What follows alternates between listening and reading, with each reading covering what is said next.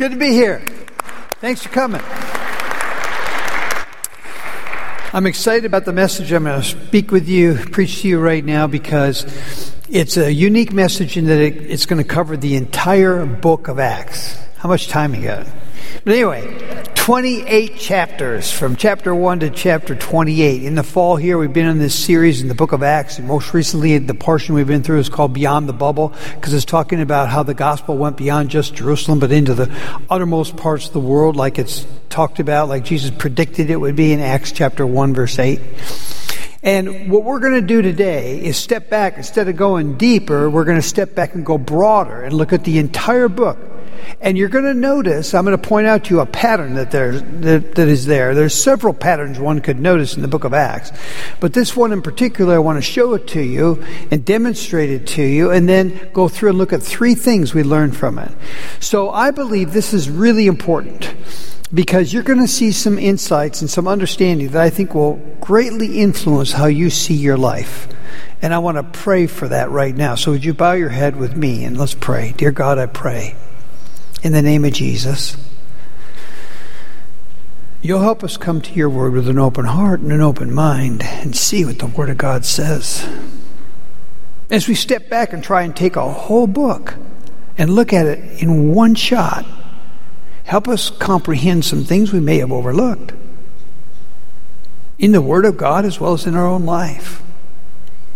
I ask that your Holy Spirit would be instructing us, knowing that we're very much dependent upon that. So we ask you to do that now in Jesus' name. I pray that for everybody here, Lord, and everybody listening online. In Jesus' name, amen. Okay, we're in the midst of the coronavirus, and it's kind of a depressing down time, right? Not only in America, but around the world. The big question is this: what are we supposed to do? How is this Christian supposed to respond to such a depressing time? Many seem to be very defeated in their life. I mean, we had a positive Supreme Court decision this week. Don't really know what it means yet. I don't know if you know there's another one in New Jersey that's going to happen this week. We'll see how that goes. We don't really have a good interpretation, nobody does, of what that all means for us, but who knows? Maybe 1,600 seats will let us have 300 or 400 people in here. I don't know. Truth is, we're still in the coronavirus. So what it actually means and how we apply that is really hard to say right now. But in the book of Acts, in fact, one could say in the whole Bible, when you read it, it is really a record of what God did in the past and what Christians did in the past, people of God. So when we read this, the account of the book of Acts, which we're summarizing and concluding today, it's really just a 30-year history. Did you know that? From Acts chapter 1 to Acts 28 is a 30-year period of time. And all the book of Acts is a history book written about this early church and what happened by a guy named Dr. Luke, who was a medical doctor. So we're reading this, and we're going to look at a 30-year window of history. And you have to ask yourself the question, why is this in the Bible? Why is this recorded like this? Can we look at this 30-year window of history that God's preserved for us for well over 2,000 years and ask ourselves, okay, what am I supposed to learn from this? I tried to summarize it in what's called the big idea of the sermon like this. Acts is a 30-year history that reveals a pattern. And it does. Several patterns are revealed, but one in particular I want to point out to you that's so obvious and so instructive is this. You ready? Here's the pattern. You see a defeat. Jesus ascends to heaven. He's gone. Now what? There's victories, coming of the Holy Spirit. There's defeats. There's victories. There's defeats. There's victories. There's defeats and there's victories through the whole 28 chapters. What is Dr. Luke trying to tell us here? What is God trying to tell us through Dr. Luke when he records this pattern? What is this supposed to say to a church 2,000 years later in Medford, New Jersey? What is this supposed to say to your life and how you deal with things with your spouse and your kids and your job and your money and your vacations? What is this supposed to say, this pattern? What is the defeat, victory, defeat, victory, defeat, victory supposed to tell you? What are you supposed to learn from that? Well, I have 3 particular lessons I think we're supposed to learn from it. But I thought before I even do that, I better show you what I mean by defeat and victory. So I'm going to summarize right now, walk through it. I wrote myself some notes here, chapter by chapter, and kind of give you the summary of what each chapter says. 28 times you're going to see defeat and victory. Ready? Here we go. Jesus gives his last words to the disciples, and what does he say? Acts 1:8. But you shall receive power when the Holy Spirit comes upon you, and you'll be my witnesses in Jerusalem, in Judea, that's Jerusalem, Judea, Samaria, and the uttermost parts of the world, or around to the ends of the earth. That's what he promises them. Wow, what a victory. Jesus is saying, it's going to happen. The Holy Spirit, key word there is power. Power is going to come upon you. Power you have right now. And this is going to spread throughout the entire world. Wow. What a victory, right? But it's followed by a defeat because Jesus ascends into heaven, says, see ya. And he leaves to go to the Father. And they're standing there looking at the clouds. 2 angels appear to them, remember, and said, what are you doing? Go out and do it. And they're like, yeah, okay, do what? Yeah, okay, how are we going to do that? Well, Jesus said, wait, so let's go wait. So they're praying and they're waiting. Chapter 2, turn the page. What happens in chapter 2? The Holy Spirit comes upon them. So they're feeling rather defeated. Jesus promised victory. There you see it right there. And then chapter 2 happens. Boom, the Holy Spirit comes upon them. They're able to speak languages they had never learned before and witness about Christ and tell people about Christ. Peter stands up and preaches a sermon like he never had before. He's got this power that was promised in Acts 1:8 coming upon him, coming through him, and 3,000 people come to Christ just like that. Holy smokes, what a victory, right? Praise the Lord. That's chapter 2. Then you get to chapter 3, and what does he do in chapter 3? The Apostle Paul sees this lame person and feels God impressing upon him, tell him to get up and walk. And this lame person gets up and walks. He's healed. He now has the power to perform healings and miracles. How astounding. And again, a major victory. Unbelievable. That's chapter 4. Excuse me, chapter 4, I'm sorry, that was chapter 3. Chapter 4 is the disciples, what happens after this major victory. Thousands coming to Christ, chapter 2. And then the healing of this lame person, chapter 4. Boom. All the disciples get arrested and put in prison. What? This is how we're going to do it? What a major defeat. The disciples are arrested. But so many people came to Christ because they're speaking. The authorities had to let them go because they're scared of what the people would do. Major victory! All right, now we're on the way. Here we go. It's going to happen. And what happens chapter 5? Chapter 5, Ananias and Sapphira. Remember, they lied to the Holy Spirit and God struck them dead on the spot. What? This is a major defeat. So there's people in the church that are lying? It's perverted. It's not genuine. What a defeat, right? Chapter 5 is all about a defeat. What happens in chapter 6? Chapter 6, they decide they have to, there's controversy already starting in the church about the widows being fed and all this kind of stuff because they're accumulating their resources together.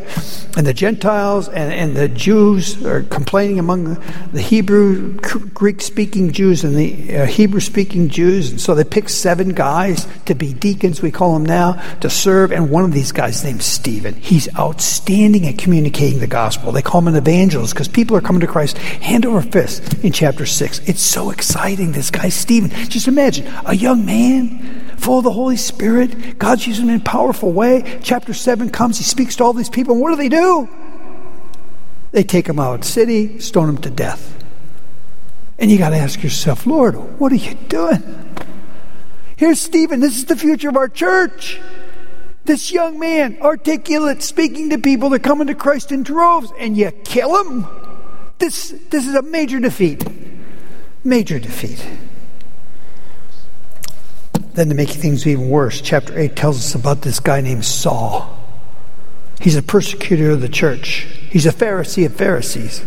And he decides he's going to put down these Christians. He's literally dragging people out of their homes, getting them prosecuted in the courts and sentenced to death. He's there when Stephen gets stoned. They say he lays Stephen's clothes right at his feet. He's in full approval. Oh, no, not only is Stephen dead, but there's this guy on a rampage trying to kill every Christian he can get. He gets permission from the courts to go all the way up to Damascus to get some more Christians and bring them down to Jerusalem, getting sentenced and put to death. And on the road to Damascus, it's recorded in chapter 9, what happens? Jesus appears to him, and Jesus says what? Saul, Saul, why are you persecuting me? And he falls down, he becomes blind, he's converted. The guy that's on a rampage to kill Christians is now a Christian himself, telling people to come to Christ. Hallelujah, what a victory, right? This is an amazing victory. After all the defeat they just experienced, here's a major victory. That's chapter 9. Then, what happens in chapter 10? Chapter 10, you have Peter and Cornelius having very similar visions. The difference is, Peter's a Jew, a leader of the disciples. Cornelius is a Gentile, a Roman soldier. And they have a same vision from God. And they get together and share about what God told them.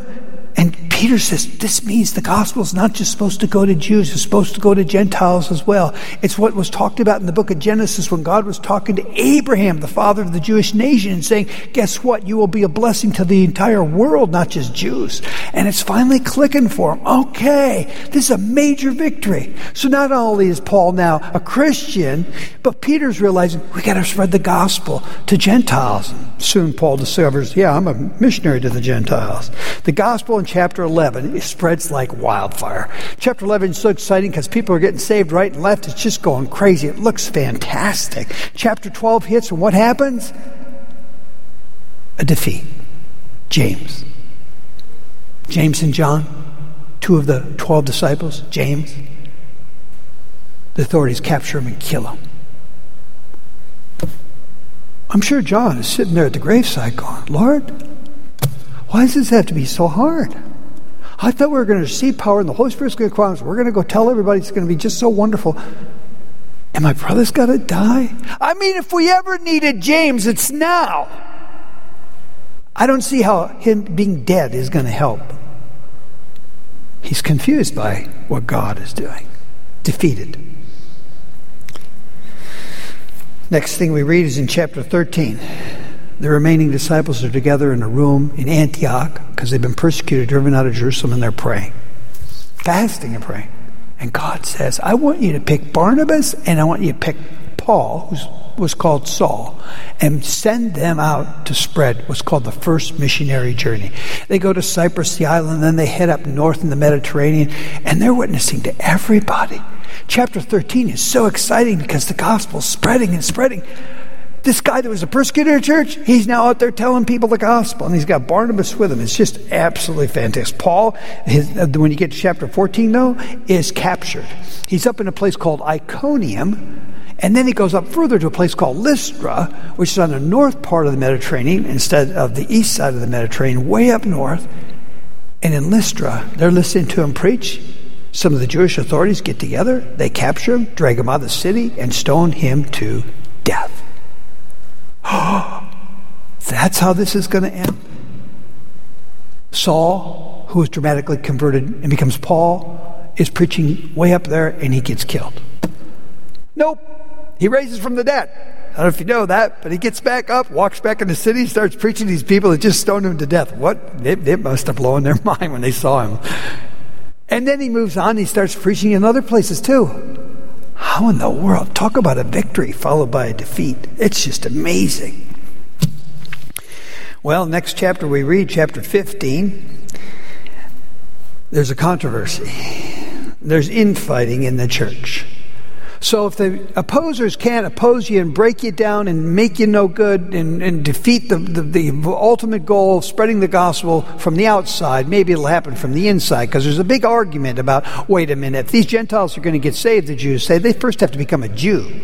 You have to become a Jew, you have to get circumcised, you have to keep the Old Testament law, then you can become a Christian. And the Gentiles are going, no. It's for by grace you've been saved, through faith, not of yourselves. It's not something you do, not some laws you keep. And there's a big argument. Finally, they go to Jerusalem. They have this council meeting, and they all agree. Boom, big victory. That is by grace you're saved through faith, not by keeping the law. You don't have to become a Jew before you can become a Christian. Well, that's pretty exciting. That's chapter 15. Get to chapter 16, and we see Paul and Silas going out on another missionary. Now he's got a new partner. He's not with Barnabas. He's with Silas, and they go back up into the area where Paul was before, but now even further, preaching the gospel and reaching more and more people for Christ. It looks absolutely fantastic until finally, in Philippi, they get stopped and they get thrown in prison. And what do they do in prison? Remember the story? They're singing songs. They're singing hymns. Because they know, hey, there's defeat, but maybe victory's coming. And sure enough, the walls start to shake and an earthquake happened to hit Philippi at that time. What timing, huh? What a coincidence. But anyway, it all shakes. All the cell doors come open. They're ready to walk out. And the Philippian jailer, a Roman soldier, pulls his sword. He's literally going to fall on his sword and kill himself because he knows that's what's going to happen anyhow if the prisoners get away. And Paul says, stop. Guys, everybody stay in their cell. And this guy falls on his knees before Paul. What must I do to be saved? And Paul leads him to Christ and his whole family, and they get baptized. Whoa, it looked like a total defeat. Paul and Silas in jail, and now here he is getting the jailer saved, and they can all walk out. And he starts preaching the gospel again. A defeat followed by victory. Paul gets in chapter 17 to speak to the intellectuals, all the philosophers that were in Athens. Athens is a Greek-speaking area, and they were speaking and inviting Paul to come speak. But when Paul starts speaking and they can understand he believes in resurrection from the dead, they go, this guy's an idiot. Like, who is he?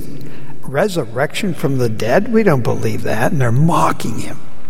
But then by the end of the chapter, it looks like defeat, doesn't it, in front of the intellectuals? But by the end of the chapter, it tells us, and several of them came to Christ.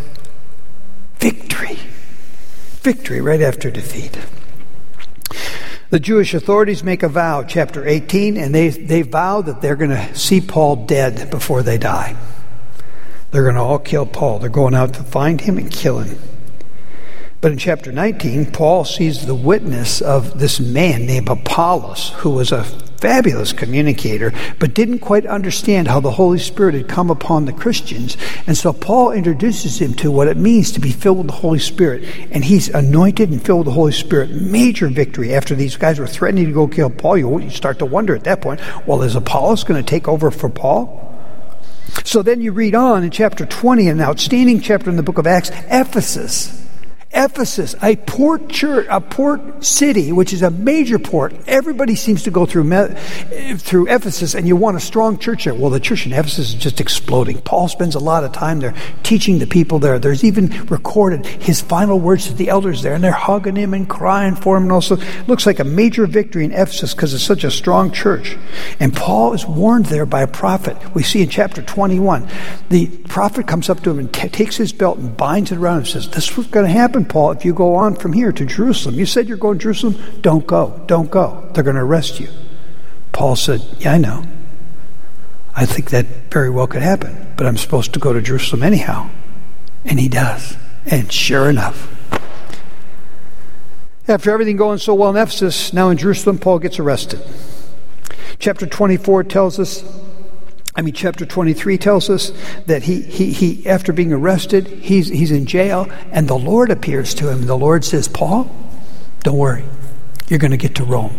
Oh, you're kidding. He always wanted to get way up in there to Italy, the little country that looks like a shoe, and get to Rome, the Roman government was controlling the world at that time. He said, if I could only get to Rome and start a church there. And God says, yep, you're going to get there. Right after that, tells us in the next chapter, he gets to talk with the Roman governor. Then in chapter 25, Paul appeals to Rome, and they promise they're going to send him up to Italy, but that means a long, long boat ride.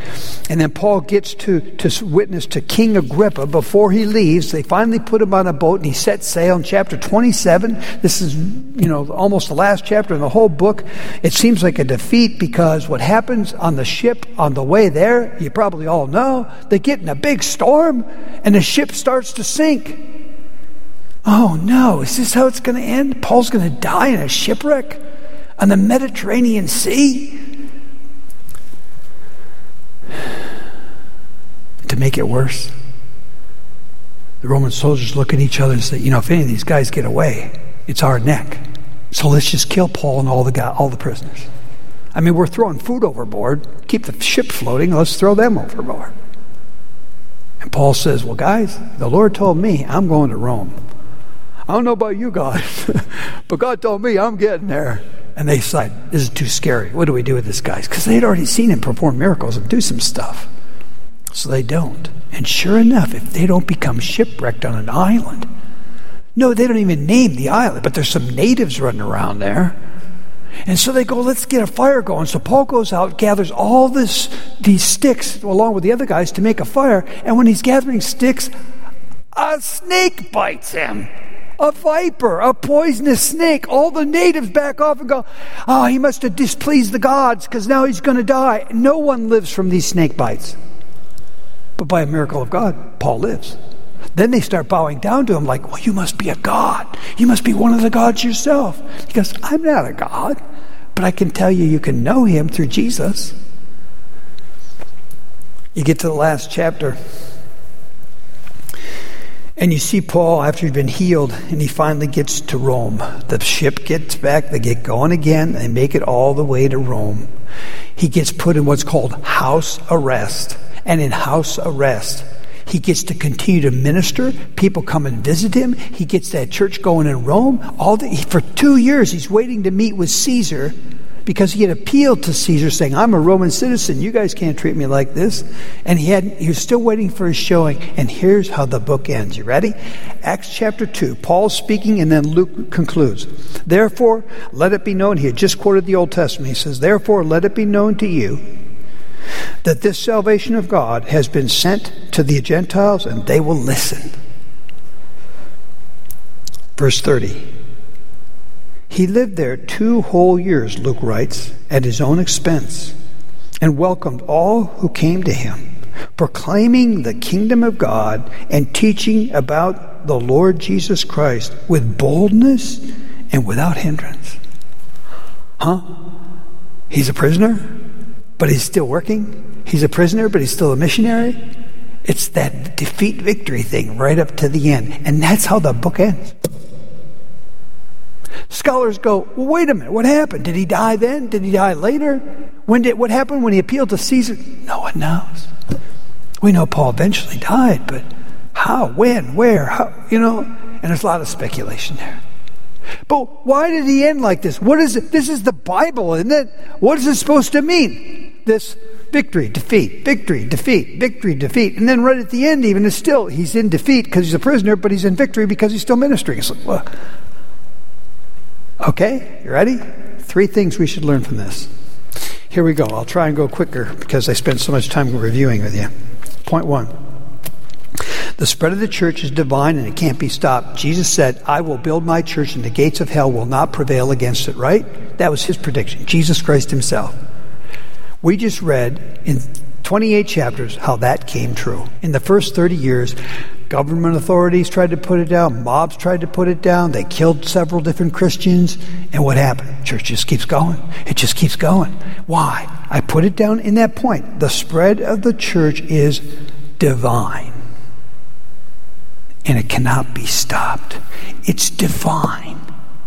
Remember Acts 1:8? Remember Jesus predicted this very beginning, chapter 1, back to chapter 1. What does it say? But you shall receive power when the Holy Spirit comes upon you, and you'll be my witnesses in Jerusalem, Judea, Samaria, and the uttermost parts of the world. Power. Listen to me, Christian. You have power that's not human power. So often, even Christians are guilty of evaluating the church humanly. Shame on you. Shame on me, because pastors do the same thing. We look at it so mechanically, so administratively, so managementalized. Why? So organizationally. That's more than that. If the church was an organization, it would have been dead a long time ago. If the church was something we did, it would have been long gone. Hundreds, thousands of years ago. But you can't stop it because it's not human. Acts 2 is where it's not right. Amen. You can't stop it. So, governments can do what they want. Pandemics can do what they want. Politicians can do what they want. But guess what? You can't stop the church. How many? Even the Roman government who ruled the world at that time couldn't stop it. Because you can't stop the church. It's divine. And you, my friend, are part of the church, which means you have divine power in your body. That's what born again means. Born by the Spirit. This Spirit thing coming upon you is more real than you often give credit to. You have power you don't even realize. It's in you. It's your conscience. It's your thought patterns. It's in your feelings. It's there. Don't deny God is at work in your life. He is. So just a couple weeks ago, I met with a guy who had realized his power in a new way after a great defeat in his life. I've known him since he was about 15, and I led him to Christ, or saw him come to Christ. And his best friend became a Christian too. He actually started coming to our church way back then. He's now 56 years old. Yeah. 4 kids, and one of his kids got in a terrible accident. Literally broke her back in half. He says, I'll never forget when the surgeon came to me and my wife and said, your daughter has the most severe back injury known to mankind, and she will never walk again. A 21-year-old girl will never walk again. He says, you just cannot believe the pain. You cannot believe the anguish my wife went through, I went through. He said, that was a year and a half ago, Marty. Since then, my best friend, since I was a little kid, who was a Christian with me, he's walked away from the Lord, his wife, his kids. I said, you mean your daughter's a paraplegic for the rest of her life, and your best friend? He says, yeah. So Marty, here's what I've learned. I've learned you got 2 choices. You walk away from the Lord, or you walk to the Lord. That's all you got. Which way you gonna go? I decided I'm going to the Lord. And then he started sharing things to me. I felt like the student. Here's a guy. He's 56. I'm 68. I saw him come to Christ, and I felt instructed by him. Like he's going deep in the Word. So he says, here's what I've learned. He sums up all these things. I won't take time to share it all with you. But he says, when someone comes to me now, and they go, oh, buddy, boy, you've been through a lot. How you holding up? How you doing? He says, here's what I tell him. Boy, I was all ears. What do you tell him? He says, I tell him, I've never experienced such pain and sorrow and heartache in my life. And I've never experienced such joy. What? Joy? Yeah, joy. I now understand what it says about Jesus. For the joy that was set before him, he endured the cross. I'm understanding defeat and victory go together. Sorrow and pain can be felt in the same heart at the same time. And I read the Bible in a whole other way. And when he's saying this to me across the restaurant table where we were, I'm reminded of my brother-in-law, Joel, who was a missionary for years, 3 kids, and his oldest one tragically died at 21. And I remember Joel telling me the same thing. When this guy's saying this to me, I go, that's just like Joel. I remember doing his son's funeral in Illinois. And later on, how you doing, Joel? And he goes, actually, I've never been in more pain and more sorrow and more grief than any time in my whole life, and I'm experiencing joy. What? Defeat and victory go together? Yes, they can, because you have what? Power. You have the power of God in you. You're not normal. I would hope that you don't have to go through the loss that those guys have gone through to come to this truth, because you've seen it in the book of Acts. We see it in people's lives. You can have joy in the midst of sorrow. Paul said that. I've learned to be content in any circumstance, he says in the book of Timothy. How do you do that? Power of the Holy Spirit. You're trusting God in a way normal people don't. You see his power strengthening you. Oh, I could go on and talk about that one all day. Isn't that deep? That's true. You just read it in the book of Acts. Well, what are we supposed to learn from defeat, victory? Well, guess what? They go hand in hand. I'll show you more. Point 2. Good and evil will always be fighting, which is what we see in the book of Acts, right? Good and evil keep fighting back and forth, back and forth, back and forth.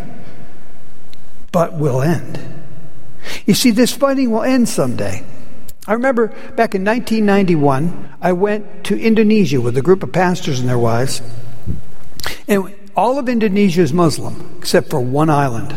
It's called Bali. You've probably heard of Bali. Bali's a famous resort community, a famous vacation place, especially for people from Australia that don't live far away. So we went to Bali, and Bali's different because it's not Muslim. It's Hindu. Hindus are animists. Animists believe all the gods, everything has a god, and you have to appease the gods or they'll get you. And when the gods are mad at you, you better light more incense. You better offer more stuff on the altar. And almost behind every house, we saw these altars and incense burning all over town. I mean, this is the way it was in Bali. And this missionary says, well, we have to take you to a barong dance. So they put these dancers, we saw these dancers, let's put them on. There they go. These dragons that dance around, and it's supposed to be a symbol of what happens in the world. It's Hindu instruction. Here it is. Ready? This is what they tell. Good and evil always fighting. Oh, that's true. Never ending. That's what it looks like. Good and evil always fighting, never ending. Good and evil. And the more I thought about it, I thought, boy, that's really got some truth to it. Good and evil always fighting, never ending. Well, wait a minute. Never ending? No. That part is not true. Sorry, Hindus, you got it wrong on the last part. Good and evil always fighting. Yeah, I totally agree. 100% with you. Never ending? No. My Bible says it ends. You ready? Revelation chapter 21 says it ends, right? What does it say? The Great Tribulation has just happened. 6 years of unbelievable defeat has taken place around the globe. And what happens? There's this big war. It's called the Battle of Armageddon. And who shows up? Jesus. Look at it.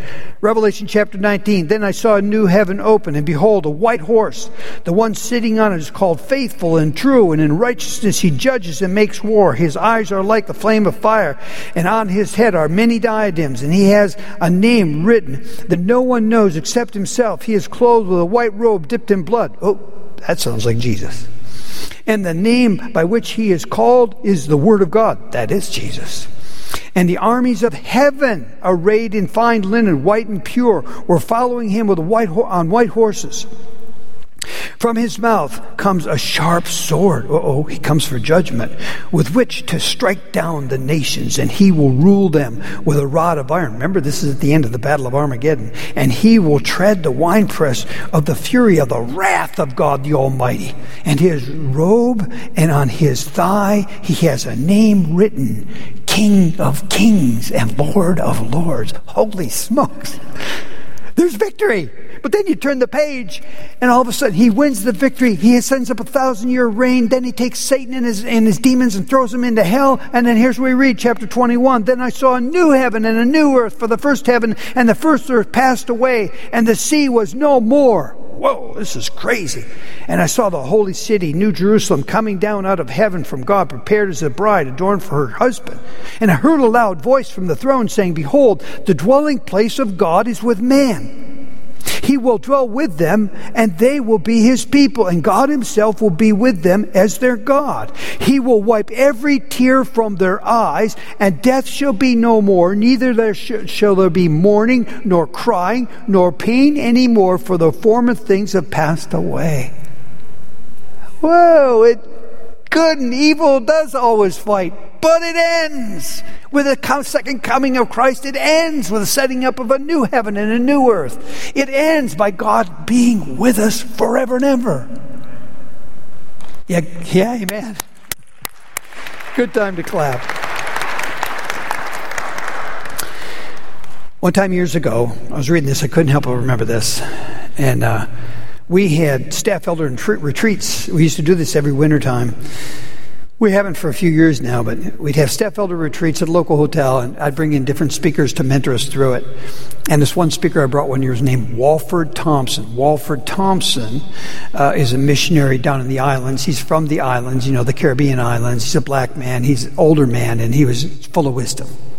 And he was instructing us. And in one of his sermons, I'll never forget it, guys. I hope you never forget it.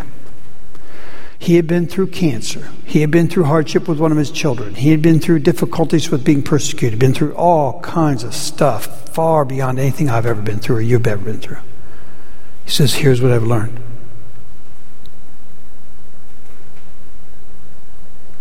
Everything that happens to me, good and bad, victories and defeats, everything was for my good. All things work together for good to those who love God, are called according to his purpose. Romans 8:28. He said that with a big smile on his face. Everything that's ever happened to me has happened for my good.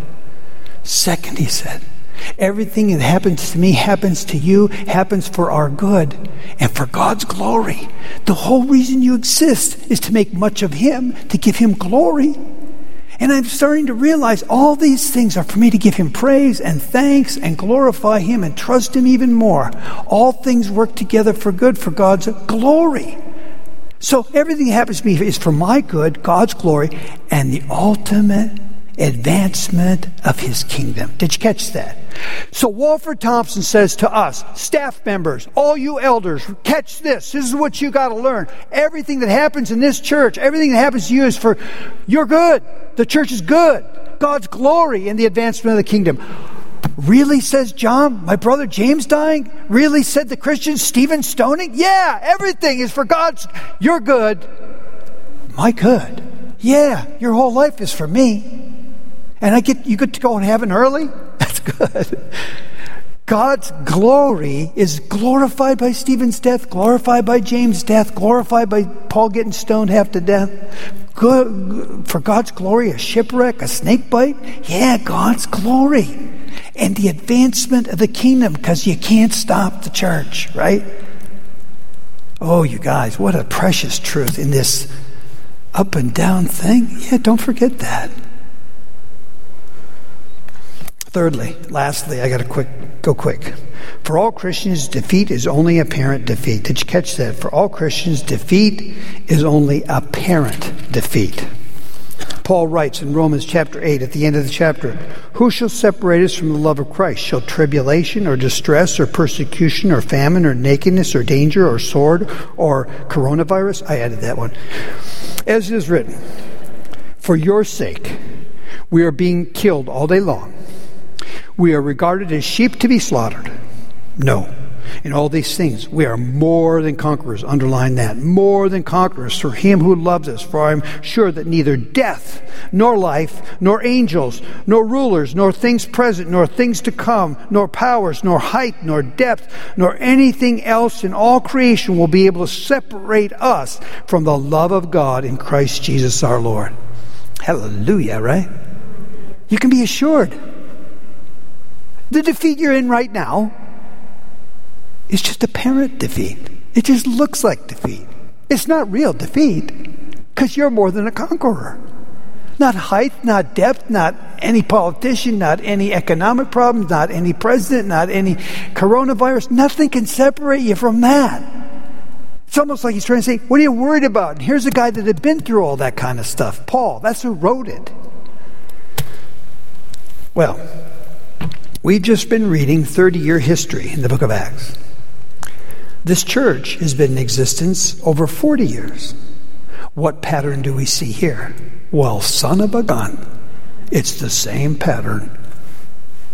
Up, down, victory, defeat. Oh, it's the same thing. We started this church in my house in 1980. In 1980, it grew like crazy, up to 50 people.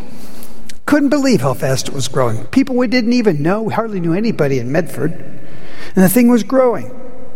And then in 1983, it all came to crashing down upon me because I get a phone call from my mom. My dad's 61 years old. Boom, he's dead. My dad was like super healthy. No one knew he had a brain tumor. Boom, he's dead. I am so sad, so grieved. I'd never been that sad before. And then, to top it off, one of the major givers in our church comes to me and goes, this isn't for me. What? And he leaves our church. Defeat. I was very defeated. But we moved into a school in Medford, and our church started growing from 50 people all the way up to like 100 people, really fast. People started coming. We met in the lunchroom. We had to move the lunch tables out of the way, set up chairs, put up temporary microphones and music, use bedrooms for Sunday school rooms, do all this kind of stuff we were trying to do. And it was going really good, but we noticed after a few months, even after a year or two, we're not going anywhere. We're stuck. We're defeated because nobody wants to come to our church and a school. Some people even say, well, you're not a real church yet. And we felt like we were in defeat. Then we found a piece of property, 7 acres of land. And God started showing us hopeful ideas that we could buy it. So we went to borrow some money, and everybody kind of laughed at us, like you don't have enough money to borrow money. Isn't that funny? You have to have money to borrow money? But anyway, finally the denomination said, well, we lend you the money. Interest rates were off the charts at that time. I'm talking 10, 12%. And so we borrowed money. We were paying on the piece of property, and we feel like, we got to get out of this school. We got to get a building. So an architect draws us the plans of a building we could build. We got a guy in church that builds a model of it. And then we start thinking, we go to the denomination with all our plans, and they laugh at us and say, are you kidding me? You haven't even paid off your property yet. You can't build a building. And we go, come on. God said if we build it, they will come. Finally, I think because we harassed them so much, they finally gave in. They said, but you can only get $250,000. Well, we can't build for that. Well, we have to find a way. We said, well, why don't we have a framer come in and frame it, and the guys in church will build it. And if you go over there and look real close, you'll see the old chapel's kind of like, okay, I know. I did some of it myself. And I'm not a builder. I was a painter. So we painted over and made it look good. Anyhow, we got the building up, and the thing... we cried so much. 1986, May of 1986, we were just overjoyed and exhausted, and the thing started growing like crazy. Now, I could go on, but I got 35 more years to go, and it would take too long. We don't have that much time. But it's the same exact pattern. Defeat and victory. Good and evil always fighting, but it does end. What did I say to you? Jesus said you will receive power. Do you believe that? Do you believe I can do all things through Christ who strengthens me, like Paul said, that you have a power that's not human? You have to believe that. That's what made you born again. That's why you're sitting here. You're a Christian. Your conscience is different. Your brain is different. Your heart is different. Your desires are different. It all changes because you have a power that's not human. That was point 1. Point 2, we went through all this fighting. There's fighting. You got to change your expectations. There will always be fighting in families. There will always be fighting in the government. There'll always be fighting in the world. It'll never end. But it will. There'll be a great tribulation when it gets even worse. But then Jesus will come. He'll set up a new heaven and a new earth even. That's why I say, point 3, your defeat is just apparent defeat. It's not final. It just looks like you're defeated. You're really not. You're more than a conqueror. 2 statements. Let me get done. In conclusion, God has a purposeful victory planned for your life. God has purposeful victories planned for our lives, right? Purposeful victory is planned for your life. Live it. Now this one you got to catch.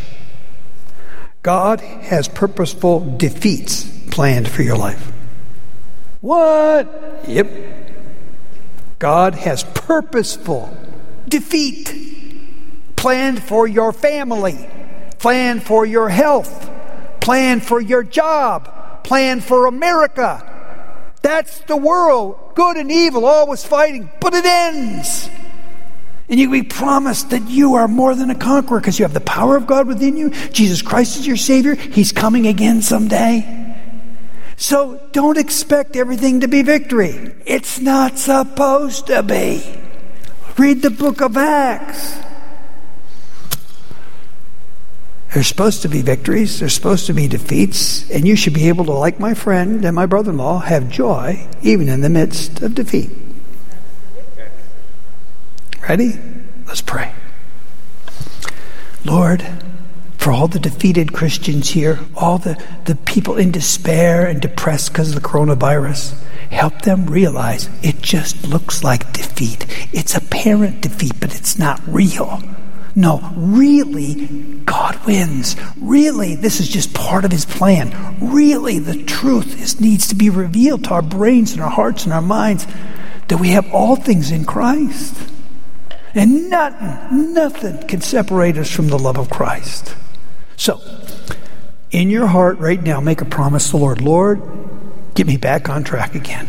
Lord, I'm promising I'm going to follow what the Word of God teaches in the book of Acts.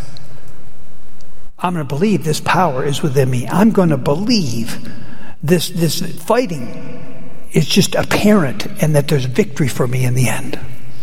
I'm going to pray and trust because there's victory right now, not just in the end.